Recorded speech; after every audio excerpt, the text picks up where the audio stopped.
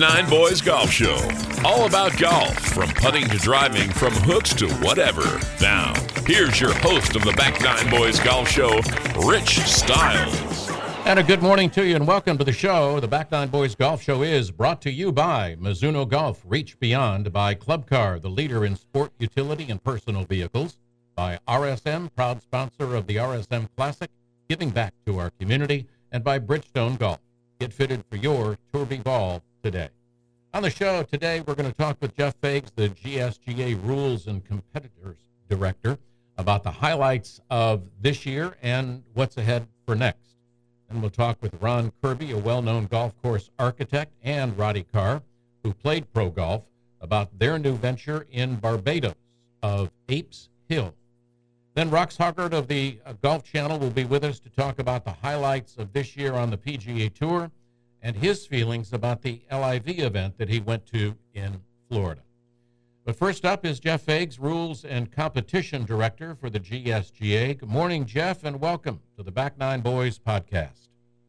Hey, good morning, Rich. It's a pleasure to be here. Thank you very much for having me. It's been a few months since I was on earlier in the year, and you've seen some of my other GSGA staff that have spoken to you, but it's good to wrap up the year with you, so thanks. Well, you bet. And speaking of wrapping up, it's always great to have you on. Tell us some of the highlights from this year.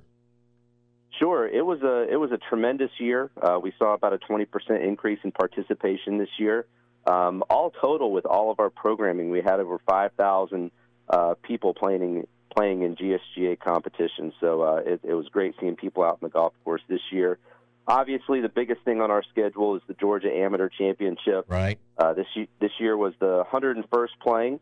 It was won by William Love. We played it down at the Landings Club on the Deer Creek course, which is a very popular golf course. They do Korn Ferry qualifying there, and we've played the state amateur there once before. But William Love won.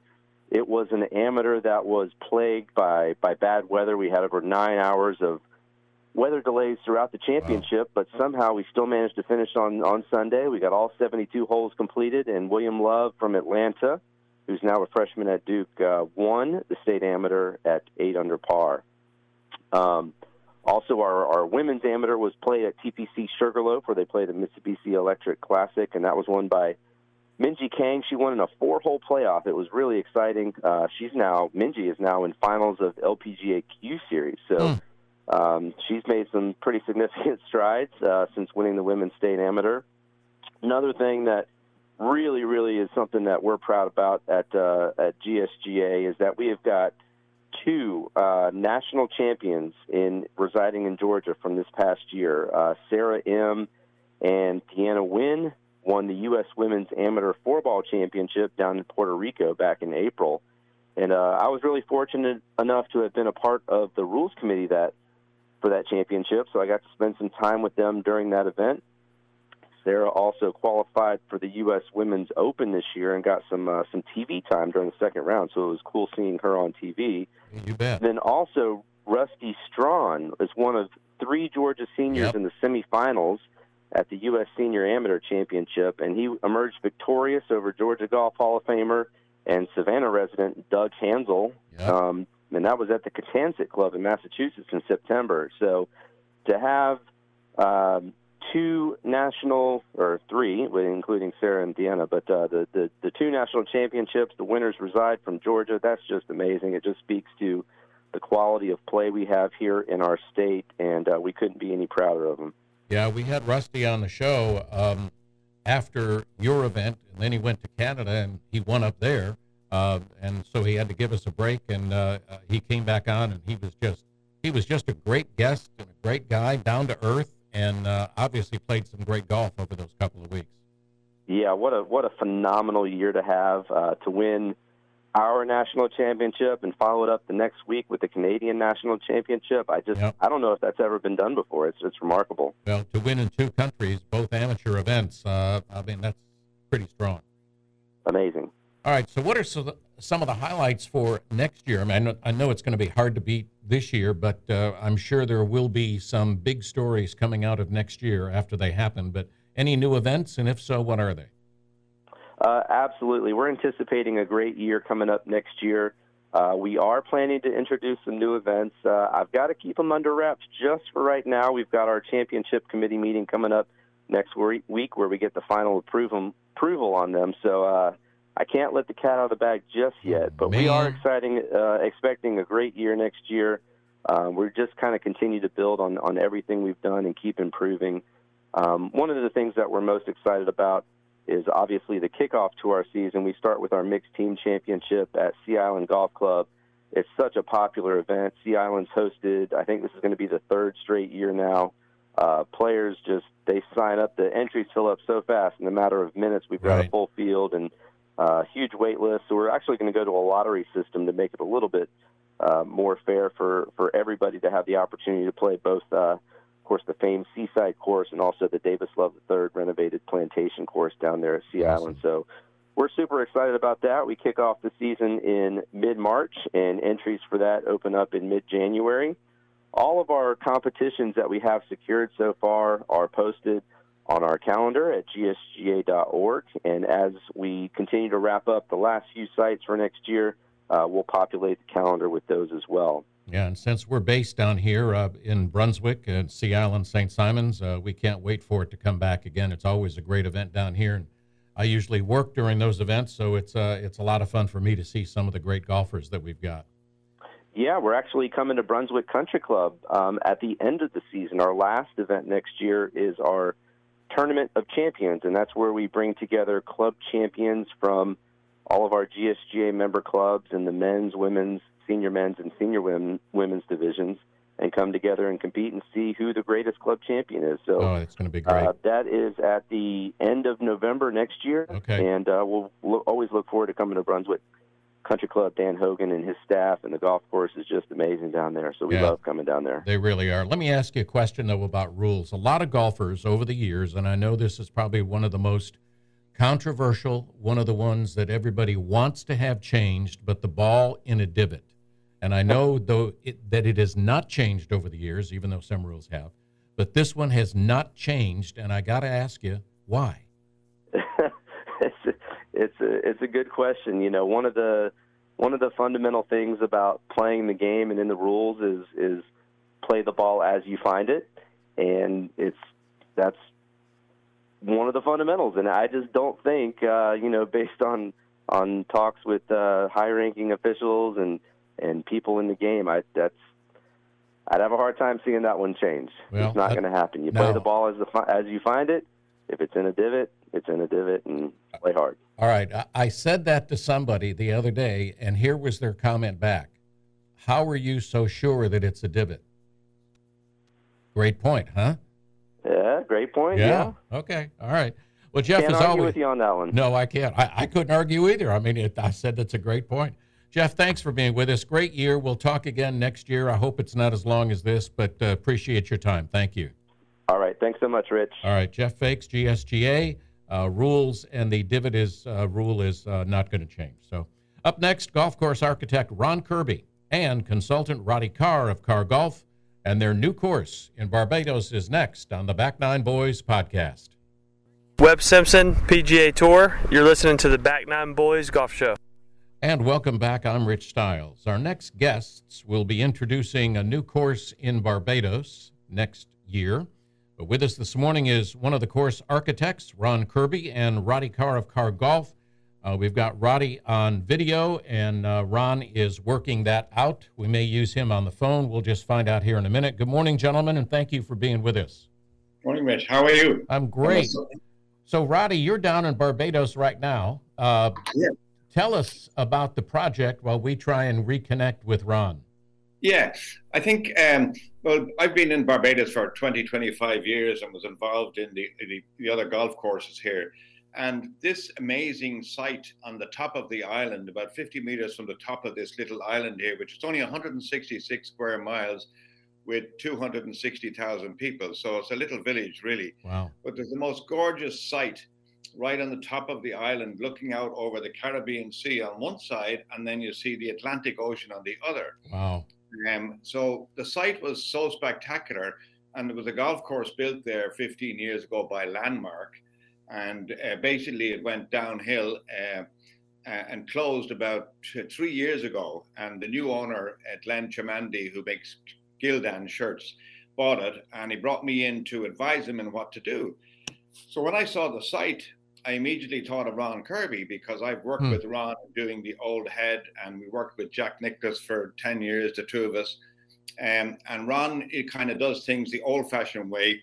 He sketches, and then you go and you find the shaper, which I call the painter, and he comes in and he basically shapes it. So when I went to Adair Manor and I saw the job that Fazio had done there, I tracked down the shaper, a fellow called Justin Carlton in Florida, and invited him to come over to work with Ron. And we basically just reconfigured the golf course, reimagined it with the site, because the site was so beautiful with the wild East Coast. And that's how we kind of went about it the old-fashioned way, which is kind of like the nice way to do it. So the land was kind of like the canvas, and then you had Ron come in as the painter to kind of shape it, look at it, and take those elevations and the sights of both oceans right there. Yeah, he literally sketches, and this is the beauty. If you take 80 of the top 100 golf courses in the world, were built that way. I remember speaking to Ben Crenshaw about how he did, the course in Nebraska, Sand Hills, and he said he went out with a pickup truck with 200 flags and drove around in the sand dunes, and he put the pins where in green sites that were there naturally, and then just linked them all together. So it's a little bit like that, and that's what I particularly like about the way Ron does it. And then when you get a shaper like Justin, who's an absolute genius painter, driving a D5 bulldozer, literally painting the sketch that's on his D5, and Ron is standing there directing him on getting the swales and the slopes. And I suppose a simple thing would be, you look at the mounding in America versus the mounding in links courses where I'm from in Ireland. They say that the mounding actually should always be like a river and flow away into the fairway. So this is what you get when you get that type of design approach. Well, it looks like a wonderful property. And we've got Ron now on StreamYard. Ron, good morning. Thank you for being with us. Roddy's on the other end. But I do want to ask you a question. When you first saw the property, you first saw the land, what were your first impressions?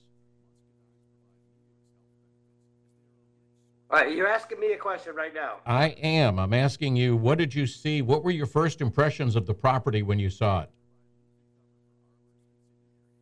Well, I saw a great piece of ground, and it was an island, and we had the highest point on the island, and we should use it for vistas. But what I saw was a shock, because it was a golf course that let grown over. And then they let me loose. Roddy got me started. We each had a day on it. I got left alone, and I went every hole. And I saw a golf course that was so difficult to play. That's why it ended. That's why the members play it. They couldn't handle it. You start with a par 5 first hole uphill into the wind. Oh boy! And they probably had. It was a landmark group that did it, and they had the shapers probably from the Pete Dye era, where they had probably 11 bunkers on the first hole. Oh, geez. The next hole was a par 3 uphill into the wind. Pretty close. I think it was 200 yards, Roddy. I'm pretty sure. Yeah. You had people that were going to be. Now they got 60 more holes of the same stuff. And they hated it. And so I just immediately, I thought, there's room for help here. Luckily, we had the owner's help, and he went with it. And I said, I got him later in the day. I said, we got a lot of holes that are just unplayable for the average guy. And he says, I know the second hole is the worst hole out there. And I said, well, we could make that a 4. Yeah. There's a little bit of water feature. We can move the tee back. We can shift the green left. And then the good players, they can drive the green. Who cares? There's not that many guys that can hit it 250 yards into the wind. But the average guy hits it like 150, 180, and he plays it as a 4. And he'd be happy. And he said, Yeah, and that hole has actually become the most popular hole to date. Since the members started playing it, it's a drivable par 4, and it's actually the most enjoyable hole they play because it's kind of like the new trends are all, drivable par 4s. And then we also built a par 3 golf course here, which again is bringing in the kids and the grandkids and stuff like that, which is kind of fun. Yeah, yeah. Well, what makes, I was reading some of the articles, and one of the things that I saw was that this course is very, very special. So from both of your standpoints, what makes it special to you guys? Well, to me, I just go first. I look at it as the product. So you can see the ocean, you can see the two oceans about 6 times. It is full of gullies. It's full of tropical gullies, and there's monkeys running around in the morning. And then you have these incredible vistas from the very tip of the island over the wild Atlantic. And they used to call it the health center of the world in the old days around George Washington's time, when the trade winds would come all the way from Ireland across the sea and land right here. So for me, it was the spectacularness of the view, a bit like Old Head, Ron. But what did you see, Ron? Oh, I saw the views outstanding, and that's what, coming from Old Head, we got views there at the Old Head on it as close as we could, and that we kept pushing everything we could to the edge, so they had the figure on the edge. At Apes, we just had to clear out trees to give the people the view and let them stand around and enjoy it. Right. And we did that with just green shape and cutting a lot of trees out and giving that view a chance, and getting the people with a smile on their face that they liked the hole, and they could take a breather and look back and say, this is a great hole, whatever. So we did win the battle of made the golf course friendlier, and we gave them time to visit and see the vistas. And when the people playing it now, they come back and they say, this is fantastic, this is fun to play, and they're coming back to play. And they didn't have before. Yeah. We had a kind of a game, Rick, about how many wow factor holes you could get. But you walk in and see like the Old Head and you go, wow, look at that. Yeah. So we really worked hard, and then we had picture frame holes, but the wow factor was because Ron got 14 wows in the Old Head. So I said, can we get up to 9 wow factor where you stand on a tee and you go, wow. So that's what we were after, that kind of experience. Okay, well, that's kind of cool. When I play a course for the first time, I think one of the things that I want to hear from myself after I play it is, that's a great course. I'd like to play it again. And it sounds like you've created that kind of atmosphere down at Apes Hill for people to say, wow, this is, as you just said, 9 holes that you can do that. And so what you want to hear from the folks is what you're hearing from what Ron said, is that this is fantastic. They like what you've done. Isn't that make you feel better about what you've created? Yeah, I have an old saying from Ireland that said the dog likes the dog food, so he comes back for more. And if the dog doesn't like the dog food, he doesn't come back. So we're getting the dog likes the dog food. Yeah, that's great. And Ron, as the golf course architect, isn't that what you want to hear too? That people love it. I was lucky to be there when a few players came off. There were members before, and they kind of dropped by to play on the day that we had the drive-in scene, the first week of October. And they said, Ron, it's fantastic. We love it. You did great, blah, blah, blah. Well, Rick, in numbers, when that first day was out there, I counted bunkers. It was 107 bunkers. Wow. So with the owner, and you say, are you aware of how many bunkers at Augusta? And he says, no. I said, there's about 31 bunkers at Augusta. I said, so if we take out 70 of these bunkers, we're in good shape. And he says, that make everybody happy. Oh, yeah. So we eliminated, and then we got the green shaper. You mentioned Justin. Justin's the guy that shaped all the greens in the Deer Manor for Anthony. Okay. And all I did was sketch out what I thought would be better than friendlier. And he just laid it in there so nicely. And because Gary came in and finished off a few of the short greens. But I got to give Justin a hell of a lot of credit there. All right. Both of you can answer this question. Let's go Roddy first. Tell us about the cave. Yeah, it was actually, we got a study done, and the island is unique in the way it's really put together. We call it the cave hole, and I've looked all over the world, and this cave is part of an intricate line of caves going right down to Harrison's Caves, which are indigenous with the island, and it's right behind the 16th hole. So it's an absolute photogenic kind of selfie shot. And we looked at putting a bunker into it, but they said that the little cellulite things were still coming out of the roof and falling. But it's framed right behind the 16th green, and it couldn't be better. Awesome. From Ron, your standpoint, how many tee positions will be available? What we did with that green, the green actually was off kilter with the old green. It was a bigger green, right. A little bit farther to the right. We relined the green, so we didn't move the tees. We just reshaped. We added a tee, back tee, to make it pick up some yardage. However, we lined it up exactly so when you're standing on the tee, the cave is directly over the green. Yeah. Sounds like a photogenic hole that may slow play down for people to get their pictures in. But give us the website, will you please? Yes, it's just www.apeshill.com. Apeshill.com. And yes. What are some of the other amenities that you offer at Apes Hill, Roddy? Well, I think probably the nicest part of it all, having been up here through COVID, is you've got 450 acres, a 50-acre farm. You've got 12 miles of these incredible gully walks through tropical forests. You've got paddle tennis, swimming, fishing. We have a 60 million gallon reservoir which comes from Mother Nature, because we trap the rainwaters in the season and trap it in the lake.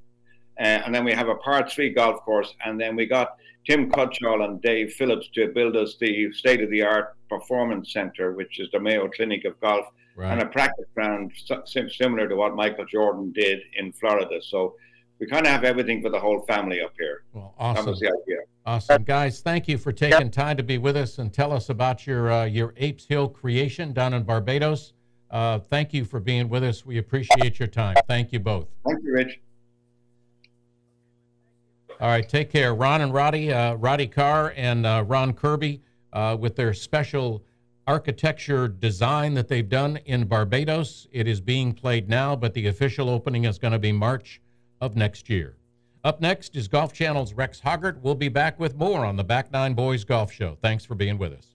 And welcome back. I'm Rich Stiles. We're glad you're with us. Our next guest on the Back Nine Boys Golf Show is Damon Hack, and we talked with Damon about all things PGA Tour and some of his opinions on what's going on in the world of golf. Here is Damon Hack. Our next guest is Damon Hack of NBC Sports Golf Channel. Good morning, Damon, and thank you for being with us this morning. Rich, good morning. How are you, pal? I'm doing good. I hope you are. Absolutely, yeah. Raising these triplet boys with my wife. One of my boys is in the tennis semifinals of his tournament. So, a little tennis, maybe a little golf this weekend, all is well. Awesome. That is great to have the family, and glad he's doing well, and you'll be a proud dad watching him out there competing. Oh, no doubt about it. It's a lot of fun to be a sports-crazy guy like I am, and to have 3 sports-crazy sons is pretty cool. Yeah, that is.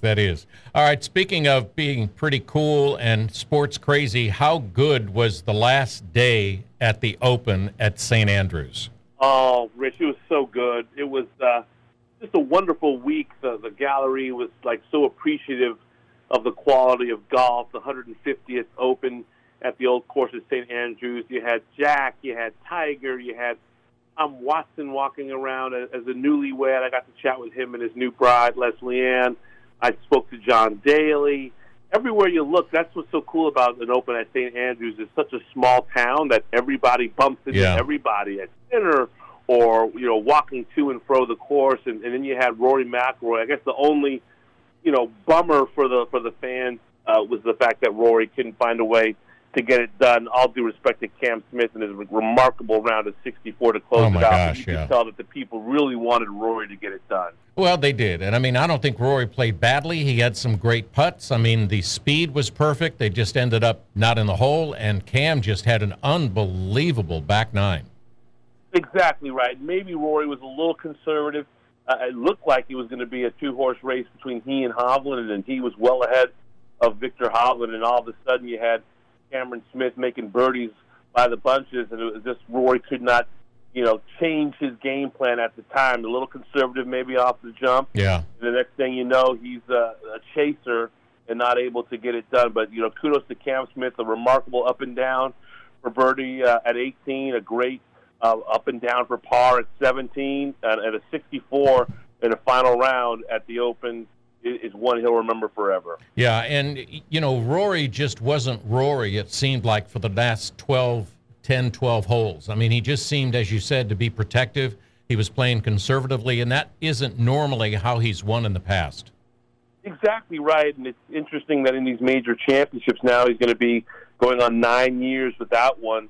That's where, we're missing the Rory of old. It's not that he's not winning anymore. He's won FedEx Cups and won the Players' Championship, won a couple of Canadian Opens. These are big-time events. Yeah. But we just have not seen him break through for that fifth major championship. I tell you what, though, he had a fantastic major championship season when you look at it on the whole. A great closing 64 at Augusta. It was in the mix in the top 10 of all 4 major championships. So it's definitely not a season to sniff at, but he's trying desperately to kind of break that major championship curse going on 9 years now. Yeah, you bet. And I was very impressed. I was actually surprised at the finish of Cameron Young. Oh, how about that? Yeah, he doesn't live or didn't grow up too far from where I live. Sleepy Hollow, his father's a Sleepy Hollow, long time head professional there, so he kind of grew up in the Westchester County circuit and metropolitan golf area where there's so many fantastic courses. You think about Wingfoot and Westchester Country Club, Quaker. He grew up around some great golf courses and some great golf people. Cameron Young is someone who is looking for his first win on the PGA Tour. Actually, he's on the leaderboard, playing very well at the Rocket Mortgage in Detroit. So, much like a Will Zalatoris, I think Will and Cameron Young are two of the best players without a win on the PGA Tour, but I expect that both players will check that box shortly. Do you think that now that Cameron Young is young, first of all, young player, great player, he may have a target on his back as far as the LIV Tour? It's an excellent question. I think a lot of these players are going to have targets, and I think the women's game may be even more vulnerable than the men's game, and we've seen a lot of great male players. Bubba Watson, the most recent to agree to join LIV. He's a 2-time Masters champ, such a big part annually of the Travelers Championship. You think about the tears he had when he broke through for his first PGA Tour win. Loves to play Torrey Pines, loves to be a part of the Presidents and Ryder Cup. He's saying goodbye to a big part of his career. So I do think that a lot of young players will get, asked. They'll get the phone calls. And I also expect the LPGA, whose salaries are much smaller, whose purses are much smaller than the PGA Tour players, they're going to be very, very vulnerable, I think, to Greg Norman and this upstart rival circuit. Oh, that's going to be an interesting. I know that the LPGA commissioner was saying she would greatly, like to have a conversation. Where that goes, it's amazing where it's going. And unfortunately, I'm not a fan of the drama and the battles, but it's here to stay. It's not going to go away. Yeah, I'm not a fan either. I think that it hurts both products. I think you've got a fracturing top of professional golf. I mean, who wants the Ryder Cup with no Brooks, no Bryson, no Reed, no DJ, no Poulter, no Sergio, no Stenson, no Graham McDowell, no Westwood? I mean, these are kind of the lions of their respective PGA Tour, European Tour. It's sad to see the fracturing, I think, at the top of the game. Yeah, I've heard somebody refer to the LIV Tour as a pre-Champions Tour. I thought that was kind of interesting. Yes, it's not a bad comparison when you consider the age of most of the players, 40s, or in Phil's case, north of 50. Yep.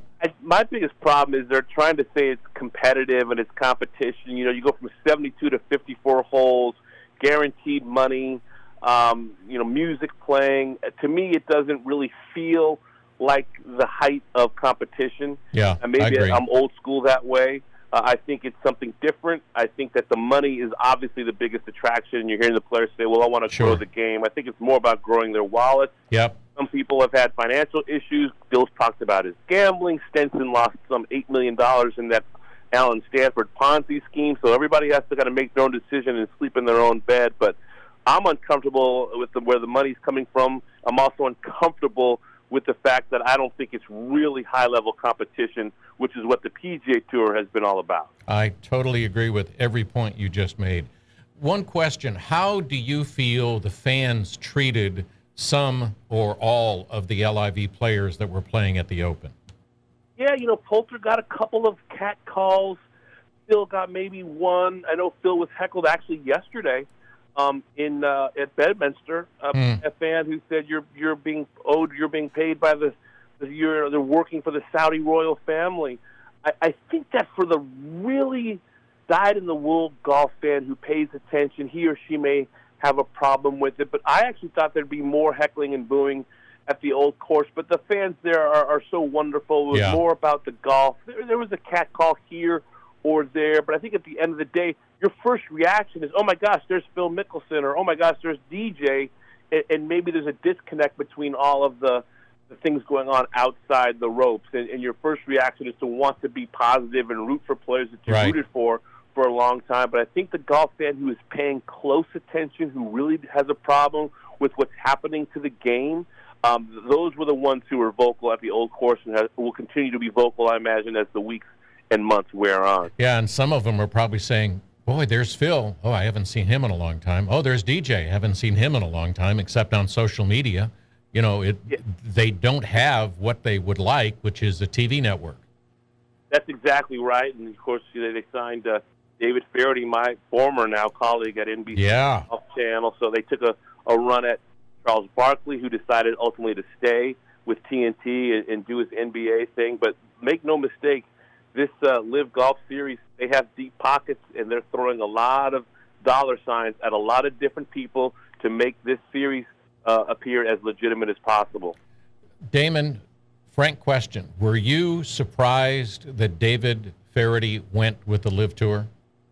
I was, Rich. I tell you, I actually bumped into David for breakfast one morning down at the Rusacks Hotel, which is right along the 18th fairway. I just saw him. I was on my way out. He was sitting down for breakfast and said good morning. We had a very short chat. Didn't even cross my mind that Live was even a possibility. We didn't talk much about golf. We were just kind of saying, hi, how are you doing? I haven't seen you in a while. Yeah.